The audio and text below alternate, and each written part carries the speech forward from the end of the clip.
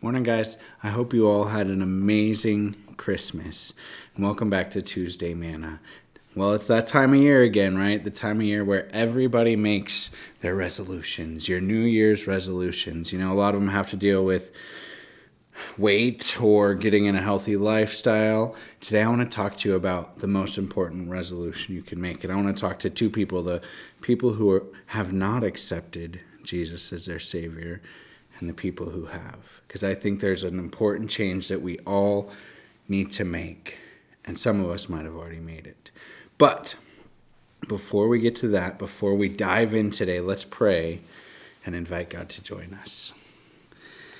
Dear Heavenly Father, God, we come before you, and again, we just thank you for Christmas. God, a time where we get to remember the love that you have for us in sending your only Son as the greatest gift. God, I thank you for that. God, I pray today as we look forward to another year, God, I pray that you would help us just get solid in your word, in the foundation and the life that you want us to be in. God, I thank you for who you are. I thank you for your love for us. Go before us. I pray that you just speak to hearts, God, and just plant that seed. We thank you for that. We pray these things in your name. And everyone said, amen. All right, so first, if you have never accepted Christ and you've stumbled across this podcast, okay, today I'm going to give you a very brief description, but through that, God will plant seeds. What I want to do is I want to walk us through the Romans road to salvation. Now, there's so many things in Romans that are amazing. So we're not going to be able to dive into all of them, but I just want to show you the road that God has paved for our salvation through his Son that we just celebrated Sunday, right, on Christmas. So the first thing you need to know is so we're going to start in Romans 3, verse 23. And all it says is, for all have sinned and fall short of the glory of God. So in this case, God has leveled the playing field, right? We all have sinned. Now, sin is a term that they would use in archery, which means to miss their mark. So if you didn't hit the bullseye in the archery, then you were said to have sinned, to have missed the mark. Now, the Bible here says that we have all missed that mark. Of ourselves, we cannot hit the mark that God wants. So, what does that mean? Now, to go from there, we're going to have to jump to Romans 6:23. So we have all sinned, and Romans 6:23 says, for the wages of sin is death, but the gift of God is eternal life in Christ Jesus our Lord. So, the wages of sin, the fact that we have sinned, that we do not hit the mark that God has for us, means death. And it's not a fun death, because after death, we all have immortal souls. And after death, if we have not accepted Christ, then it's death in hell, right? Which is a place that we do not want to go. But the second part, right? But the gift of God is eternal life in Christ Jesus our Lord. Okay, next step. Here's a cool thing. Back to Romans 5, verse 8, it says, but God demonstrates his own love toward us in that while we were still sinners, Christ died for us. God sent his Son. We talked about this a little bit last week, right? With John 3:16, where Jesus explained the gospel himself, right? God sent Jesus to live a perfect life and die as a perfect sacrifice. Okay, and it's cool because Paul goes on to say that, you know, it's rare to find someone that'll die for a good man, right? And it's impossible to find someone that will die for a bad man, a sinner. And we're all sinners. And God loves us so much that while we were at our worst, he sent his Son to be the sacrifice for our sin. Okay, now the next one's, we're going to jump over to 10, and this is our action, right?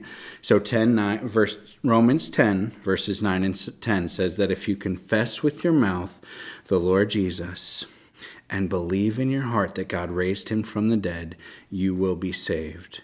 For with the heart one believes unto righteousness, and with the mouth confession is made unto salvation. So we confess the Lord Jesus, right? Lord, right? That means that he is our God. He is the King of our lives. We no longer live for ourselves. We live for him. So when we confess the Lord Jesus, we're saying, God, you are the Lord of my life now. And we're giving our lives to him because he gave his life for us, right? And then we believe in our heart. So we confess with your mouth, then we believe in our heart that God raised him from the dead. You will be saved. So if you're listening to this right now, I don't know how you come across it, but I'm glad you're here. God has you here, right? If you're listening to this and you have never accepted Christ as your Savior, if you have never confessed the Lord Jesus and Jesus is Lord, then I challenge you, that is the step. That will be the best resolution that you'll make. And it'll last longer than every other one, which it seems like those other ones last a couple weeks and we're done with, right? But when we can confess the Lord Jesus, that is a life-changing, life-altering thing where God will break you down to who he wants you to be, right? Get rid of all the stuff that you don't need. He'll mold and shape you into the man that you were meant to be, that he created you to be. And that's the best place that as humans we can live, right? Because God made us all even. We have all sinned. So we have to accept Jesus. So if you've never done that, that's my challenge. That is the change that I'm asking you to make this New Year's. Not for me, because I can't do it, right? This is God planting the seed in your heart. Okay, if you've been saved, but maybe you're falling away, maybe your heart has turned to other things, then I just want to look at the example of David. In the Bible, David was a man after God's own heart, right? And just like we just read in Romans, David sinned big, right? Starts with adultery. Well, actually, it started with lust, led to adultery, then led to murder that he covered up. That's not why he was a man after God's own heart, right? When God confronts him about it through the prophet Nathan, David realizes what he has done, the gravity of everything that he's done, and he repents. And that is found in Psalm 51. And I don't want to read all of Psalm 51 today. If you get the chance, I would suggest, Christian, that you go and you read that. But what I want to read is just something that David says, because it stands out with what we've been talking about, with making our lives right, with giving Jesus the throne of our lives. So after all that, in verse 10 of Psalm 51, David says, "Create in me a clean heart, O God, and renew a steadfast spirit within me." Right? Renew that spirit for you in me. So whether you've never accepted God or whether you have accepted Christ as Savior, but maybe you're not living the lifestyle that he has for us, let's renew our hearts today.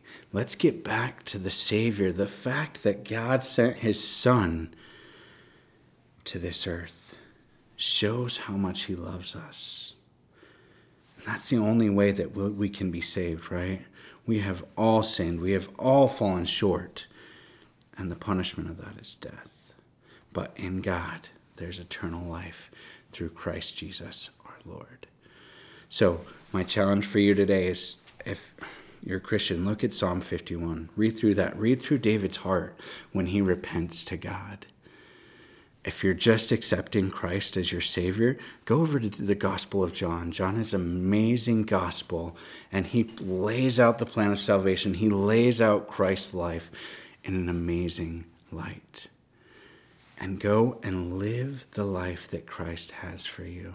I hope you guys all have an amazing new year, knowing that Christ has set us free from the power of sin. Thanks, guys. Have a great week.